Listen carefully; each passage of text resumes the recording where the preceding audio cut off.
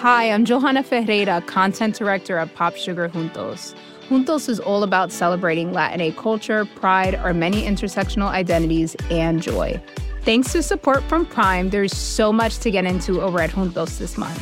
From conversations with the Latinx minds behind our favorite new movies and resurrected TV shows, to thoughtful celebrity commentary and exclusive interviews with some of the biggest Latin music artists today. And it doesn't stop there. Get more of the music, movies, and shopping you love on Prime. Whatever you're into, it's on Prime. Visit Amazon.com/Prime to get more of whatever you're into, from streaming to shopping. And get all of our latest coverage at popsugar.com/juntos. Con amor, Johanna.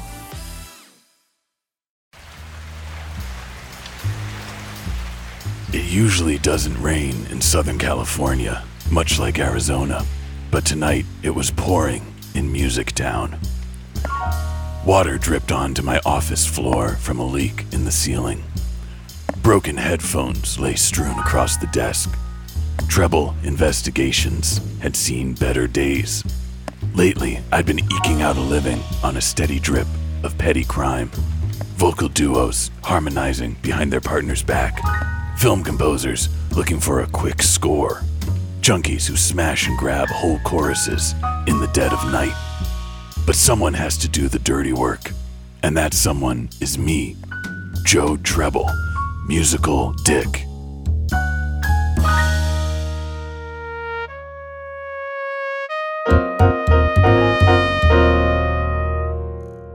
It wasn't always this way. Once, I was the top forensic musicologist in town, investigating high-profile cases, holding power accountable. It had been a caesura since I'd had a big break, but that was all about to change. The clock struck a perfect fourth. I was getting ready to call it a day when I felt the hairs on the back of my cochlea stand on end. Footsteps came to a halt outside my office door. I detected desperation in every clomp. Under my desk, I loaded my trusty 45 RPM record player. The door creaked open. Who the hell are you? I'm Charlie Harding. I'm a podcast host. I was staring at a sorry specimen of a man. He was a mess, barely making sense. And what was a podcast host doing in Music Town anyway? What's the problem here, Charlie? They're gone. Who? They're all dead. He was getting hysterical. I had to slap some sense into him. Get a hold of yourself, man. Oh! You're at Allegro, and I need you on Dante, who is dead. The key changes. Oh! The modulations. Oh! The key changes and the modulations. Oh! All right. Pull yourself together. Take a seat. Let me pour you a cup of hot jazz. Now, tell it to me from the beginning. It all started when I was listening to the Hot 100 this week. I went through song after song after song after song. Miley Cyrus, The Weeknd, SZA, Taylor Swift, Pink Panthers, Ice Spice, Drake. Not a single one of the Hot 100 hits on the chart had a key change. So you're saying key changes are missing from pop music? Missing, or they've been killed off.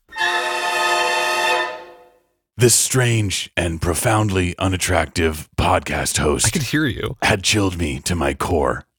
The key change, known alias the modulation, has been beloved in Music Town as long as I can remember. But according to this Charlie Harding character, at some point in the last few decades, the key change went MIA from hit pop music. That means pop songs start in one key, stay there, and never leave. So if something has happened to the key change, I knew I needed to find out the who, how, and why. So will you take my case? Will you find out who killed the key change? My rate is $100 a day, plus accidentals, and I can start right away. I didn't like it, but I knew where I had to start my investigation.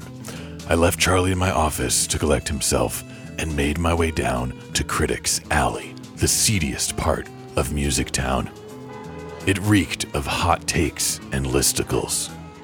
Strung-out reporters muttered album ratings to themselves. YouTubers begged me to click their rankings of Harry Styles' top 10 lyrical references to Fruit. I rushed past them and found a nondescript office building. I ran down the hall to the one person who could help me. The sign outside his office said, "Music and Data," but my confidential informant told me this guy would sing like Pavarotti. I threw open the door and stepped inside. I'm Joe Treble, and I need to ask you a few questions. First of all, who are you, and what do you do? My name is Chris Dallariva, and I'm a musician, and I work on data analytics for a music streaming platform called AudioMac. Okay, Chris, if that's your real name. Last year, you wrote an article called "The Death of the Key Change." When did you first notice that something had happened to the key change in pop music? So I went on this multi-year journey where about 4 years ago, I decided I was going to listen to every Billboard Hot 100 number one hit. For no particular reason, I was just trying to learn some stuff. I was going to play along with all the songs. Started collecting data as I went, but I just noticed when I got to like the middle of the 1990s that certain harmonic devices or chord changes that I had seen in virtual decades upon decades, I would only listen to one song a day, just weren't coming up anymore. So I decided to try to quantify that. So what was the method that you used to conduct this study? The method was mostly my ears and my guitar, and of course a little bit of Excel wizardry, where I was tracking, what key all the songs were in, and a gazillion other pieces of data about these songs. I could aggregate all the data there, and I could see that there was a precipitous decline in the key changes and not number one hits over the last few decades. Okay, so far your story checks out, but I need to ask you, when was the peak of the key change in the history of popular music? So the Billboard Hot 100 it started in August 1958, and it's still alive today. Of course, the chart is the same in name, but over the years it's changed a bit, where now before it was about just sales, now it's about streams and so many other sources. But between 1958 and the early 1990s, about 20 to 30% of number one hits had a key change pretty consistently. It's not like there was a single... 20 to 30%? Yes, shocking, I know. So out of every 10 songs you listened to, 3 had a modulation. Precisely. When you study this era of popular music, what is the most common type of key change that you encounter? So the most common key change I've heard referred to a bunch of different ways. I always call it the gear shift key change, where usually towards the end of the song, you're going up a half step, or you're modulating a half step or a whole step. So if you're in the key of F, you're going F sharp. If you're in the key of A, you're going to A sharp. And this is when people think of a modulation or a key change, this is 100%, whether you're trained musically or not, what you're thinking of. And there are so many iconic ones, like Living on a Prayer by Bon Jovi.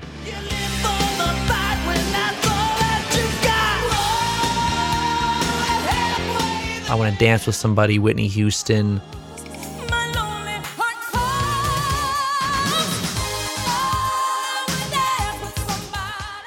There's a great one in Strangers in the Night by Frank Sinatra, because he pauses right before it happens, so it really strikes you. A warm embracing dance away. Ever since that night. But if people are thinking of modulation in the popular sense, that this is the exact type of modulation they are likely thinking of. There's Old Blue Eyes giving a paradigmatic example of the gear shift key change. So what happened, Chris? You talked about the 1990s being this pivotal moment in the story of the key change. What changed? How did it go from being so prevalent to so scarce on the pop charts? So like I said, 20 to 30% of Hot 100 number ones had some sort of key change. Between 1958 and 1990, half of all the songs with key changes, the type of change was this gear shift key change. So it was, first of all, it was just really overdone. I mean, it's become a cliche, and that's part of the reason that I think it died, is just people just got super tired of it. It became, people looked at it as really trite, lazy. It's like the lowest common denominator of, okay, we need to inject some energy during the last chorus. Let's just shift up the key. Let's modulate a half step or a whole step and call it a day. And that's something I know you've seen. I've seen it all. 100,000 times. Yes, exactly. I know you've seen it all. You know, fads, trends. What these eyes have seen, what these ears have heard, you wouldn't believe. And I have heard a lot of these. So that's the first thing is, you know, things come and go out of fashion. Probably I think the more powerful forces here are in the 1990s, hip hop begins to make a major impact on the Billboard Hot 100. So there are many more number one hits that are hip hop songs, and this will be a bit of a generalization because hip hop songs do sometimes use beat switches where there are key changes, but by far and large, hip hop songs do not experiment harmonically in this way, in the same way like Cole Porter did, Rodgers and Hammerstein, or Bon Jovi, or the New Jersey great, my home state, John Bon Jovi. So that's one thing, is there's this new genre that really is taking a completely different look at how we make popular music. So it sounds like hip hop is one of the prime suspects in our case.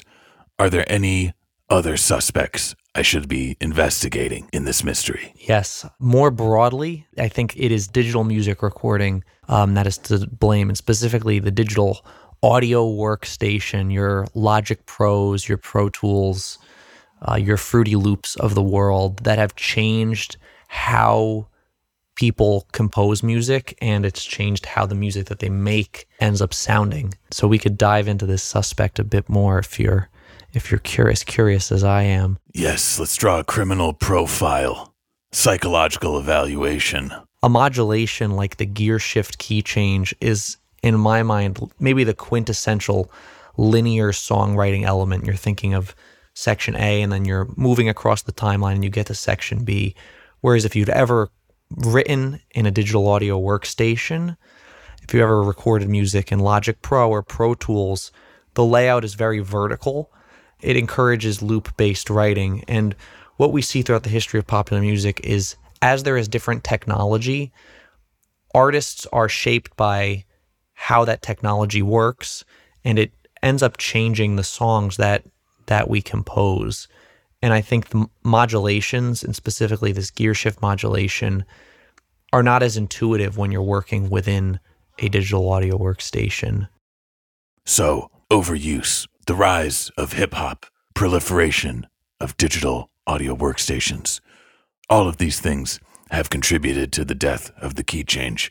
But Chris, I need to ask you, do you think the key change going missing is a bad thing for popular music? Not necessarily. Like I said, half of these key changes in number one hits between 1950 and 1990 are all of the exact same variety, this gear shift variety.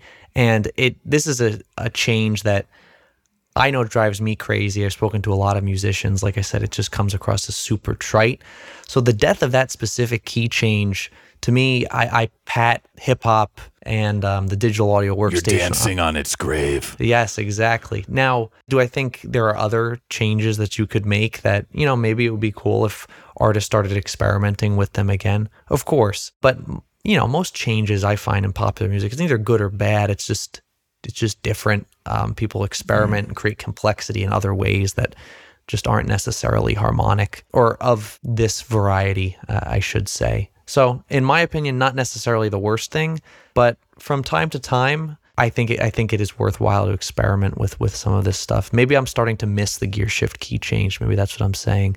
But I'm curious, Chris, are there artists who have found ways to infuse new life and color into this overused cliche. Of course, there are a couple examples that jump to mind. Beyonce's Love on Top in recent memory, she just keeps modulating, I believe, up half steps, and goes up so many times that it's truly unbelievable.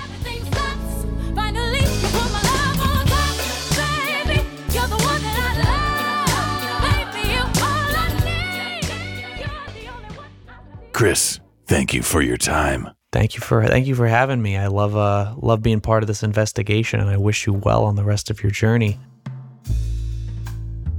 Chris Dallariva gave me some interesting intel. Maybe the death of the key change was really a mercy killing. Modulations are more effective when they're few and far between. But then I remembered what else he had told me. He suspected hip-hop and digital audio workstations had a hand in the disappearance of the key change. That meant there was only one place to go.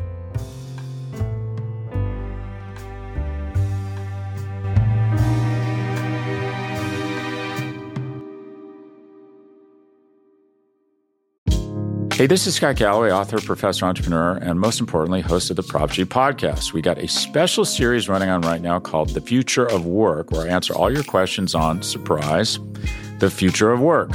Questions including, what are we missing when we work remotely? Or how do we handle work-life balance when a major opportunity comes knocking? From the provocative to the technical, we're offering insights you won't want to miss. So tune in to The Future of Work, a Prop G Pod special sponsored by Canva. You can find it on the Prop G Pod wherever you get your podcasts.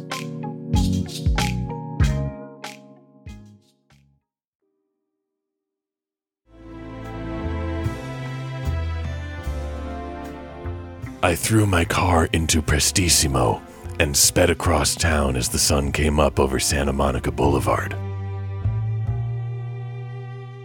I arrived at the Beat Factory and made my way to one of my most reliable sources. I found him hunched over a laptop and a MIDI controller. Treble, what are you doing here? Just a friendly chat. Wanted to hear a little bit about what you've been up to. I'm a producer. I have worked with YG and Kehlani, to name a few, and I also engineer podcasts like Switched on Pop. Podcasts. Sorry, a bug flew in my mouth. I love podcasts. Okay, One Oak, I'll give you the skinny. I'll tell you why I'm really here. I'm hunting a killer. The killer of the key change. And I need to question you. I think we should start by listening to a song that you've produced. Okay, let's listen to YG Do Your Dance featuring Kamaya, RJ, Mitch, and Ty Dolla $ign. Do your dance, do your dance, do your dance, yeah, do your dance. I do my dance, do my dance, do my dance, I do my dance. Yep, I slide with it, ride with it. Back to the left. Well, that's a deliciously funky track, but I can't help but notice there's no modulation. Why do you think it is that so few hip-hop songs contain a key change?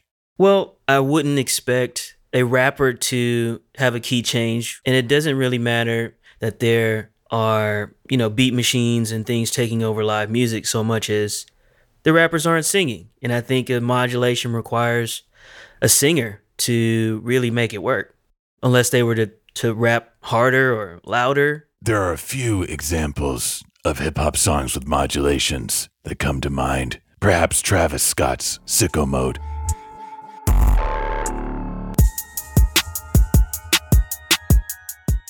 Or one of my favorites, King Kunta by Kendrick Lamar. Key change coming up. There it is. He changed his voice in that moment. Let's see if he brings it back down.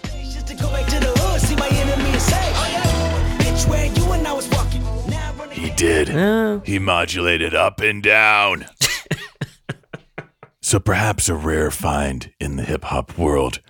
Now, I've also got a lead that digital audio workstations might play a role in the decimation of the key change in pop music. So, One Oak, when you produce music using a DAW? How does it change the way you approach the songwriting? And it actually makes things like modulation super easy. Like just with a click of my mouse, I could, grab all of the MIDI information, which is if I played a chord progression in my keyboard.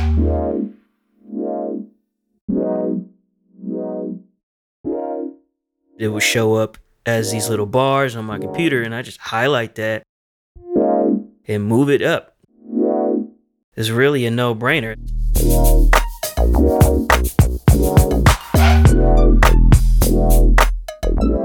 I'd imagine musicians would, either have to write that music out or discuss it amongst the band, what they're going to do. And I just have to click my mouse a few times. So you're saying you could bring the key change back to life with a click of a button, and yet you sit idly by while the key changes are massacred. One Oak, why aren't you taking advantage of this technology and modulating every song? Hey, don't put me in it. I think we just play with what the people want to hear. We all don't have Kendricks in the studio to do their vocal wizardry. And I think, again, I go back to the modulation is centered around the vocalist. Like without them, then the key change would probably be very confusing. I would love to hear more key changes. I would love to hear more vamps. I think that is something that I was excited about, listening to music. But maybe we need to shift this focus to the singers and ask them why. What are they doing or not doing on that side? I'm over here on the hip hop side. What are those singers doing? I don't know. One Oak had given me a new chief suspect. Maybe it wasn't the producers who killed the key change. I needed to speak to the singers, too. Were they scared to take on the vocal pyrotechnics of a Whitney Houston? There was only one way to find out. I jumped into my car and hit the ignition. I took a right on 4th and a left on diminished 3rd. I headed to the industrial area of Music Town, where singer-songwriters work overtime to keep this town running. I had a tip to find the one they call the King. I found her on her break from panning for gold records in the Melody Mine. She was leaning against an upright piano, counting the cash from the load of uncut melodies she just delivered to the line boss, and humming a jaunty tune. I could see her hands were weathered from long days and nights, chiseling out raw tones from the ore of creation and forging them into verses and hooks. But were they the hands of a killer? That's what I had to find out. I hear they call you the King.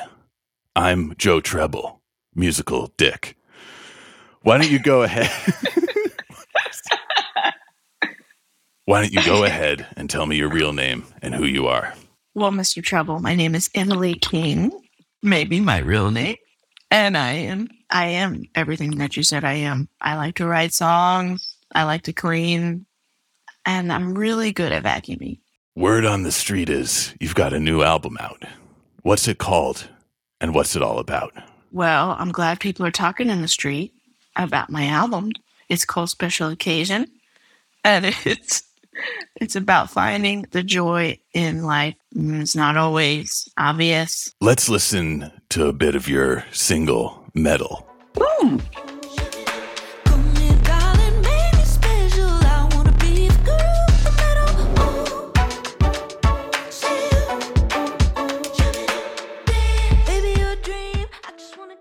This song has no business being so funky.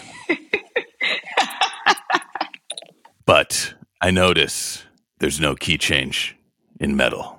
I was hoping you wouldn't notice that because it goes against everything that you're trying to find. But yes, there is no key change in Metal. And I gotta say, most songs do not call for key changes. You can't force the key change. You can, but it could be bad, I think, if it's forced. Less than 5% of hit songs from the last 20 years have a key change. I'm going to ask you, Really? point blank, did you have anything to do with the disappearance of the key change? Only if people heard my song Georgia and thought, oh, I never want to do anything like that. Your song Georgia modulates from the key of G major to the key of A flat major, a semitone above. I can't be without you, Georgia. Come back, Georgia, come back. Come back, Georgia. How does a key change affect your vocal performance in a song? Well, I'm glad I started at the key I started at because, you got to be able to get there. And I certainly, it's one of those things that you do feel like you're jumping off a cliff. And I even still, when I sing it at shows, I think, here we go. I'm like, oh, and we're taking off and better get there. So it's a nice little challenge. It's a nice little way to kick your own butt. In your song Sleepwalker, there's another kind of key change, a more rare and uncommon key change, a key change between the verse and the chorus. That's right. Oh my God. Yeah. Feel the dirt under my toes. Something tells me that I'm far away and I'm not alone. Ooh, I feel my body move without me again. There's this path when I'm writing a song, and I think a lot of people feel this way, you almost want to surprise yourself to keep it interesting. And sometimes that requires a key change, and sometimes it doesn't. I think if the key change is predictable, then it's not as fun. But if it's a little bit of a surprise, it really makes for a more exciting lift, somewhere that you didn't expect to go. So that's probably what I was trying to do with that song. Now, I'm not so sure you're the perpetrator of this heinous crime, because when I was listening to your new album, Special Occasion, I did hear a key change, and that was in the song The Way That You Love Me. Yes.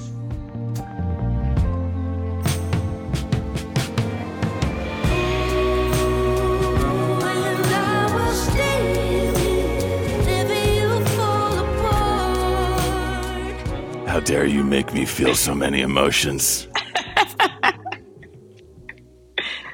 Sorry. Can I just say, this was the most painful key change of my whole life. Why was that? Well, my creative collaborator, Jeremy Most, and myself, he worked on this record with me. We've done all our records together, but we could not agree on this key change. It was, I have actually several voice memos titled Arguing with Jeremy Over Key Change. Just so I would have evidence of who was right at the end and who was wrong. I mean, it was absolutely painful. We couldn't decide on the passing chords. We couldn't decide what key it was going into. This was the most challenging key change of my whole life. And we eventually had to put it down. We put it down and enlisted help. We enlisted the help of a wonderful producer, a musician named Sam Cohen. And I had booked a session on my birthday on July 10th because I said, I'm gifting myself a key change for my birthday. Okay? Because this has got to be resolved. And I'm not going to let this song go down in flames. A key change for your birthday. Now I know what to get you next year. I was so damn grateful for that key change. Better than any cake, any ice cream cake. And that says a lot because I love ice cream cake. Emily, I'm convinced that you didn't kill the key change. But I have to ask you before we go, if you didn't kill the key change, who did? I'm going to disagree with you and say that it lives on, but it shouldn't always be around. It's like the friend you want to hang out with sometimes. That makes you feel good sometimes. But if they're around too much, it's just too much of a good thing. Emily, thank you for your time. I'll let you get back to your shift at the Melody Mine. Thank you, Mr. Treble. It was a pleasure meeting you. Good luck. The case continues. My interview with Emily King complete, I'd reached the end of my investigation. I drove back to my office. Charlie Harding was pacing back and forth in the hallway. What are you still doing here? I tried to go, but I got stuck in this ostinato outside your office door. Well, I'm glad you're here.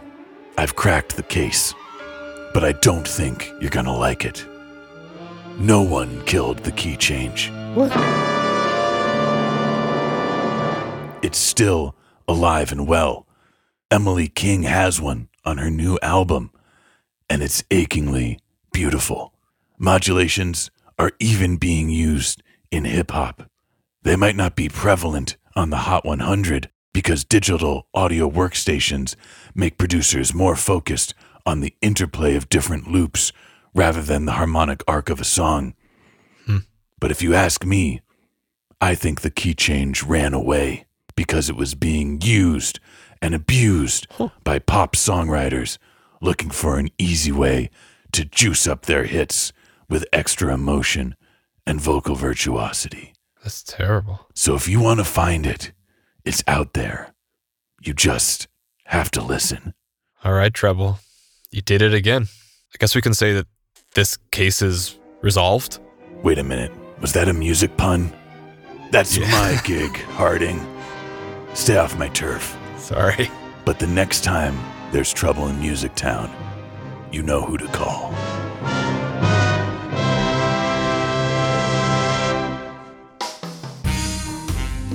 Switched on Pop is produced by Rihanna Cruz, edited by Art Chung, engineered by Brandon McFarland, and executive produced by Nishad Kurwa.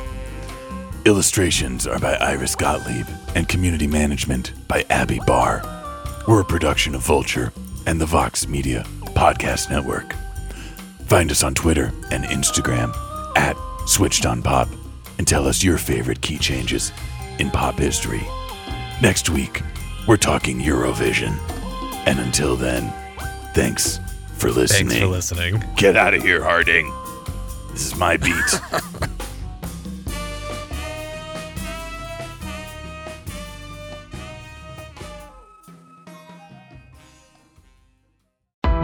Why do you run? Why does anyone? I always thought that runners loved running, and that's not the case. Most runners hate running, but they choose to do it. In the new docuseries Running Sucks, brought to you by Teen Milk, Abby Ayers learns why women runners everywhere are driven to go the distance. It really is about taking my power back and proving myself wrong. Teen Milk is about fueling women's performance and helping them along their marathon journeys.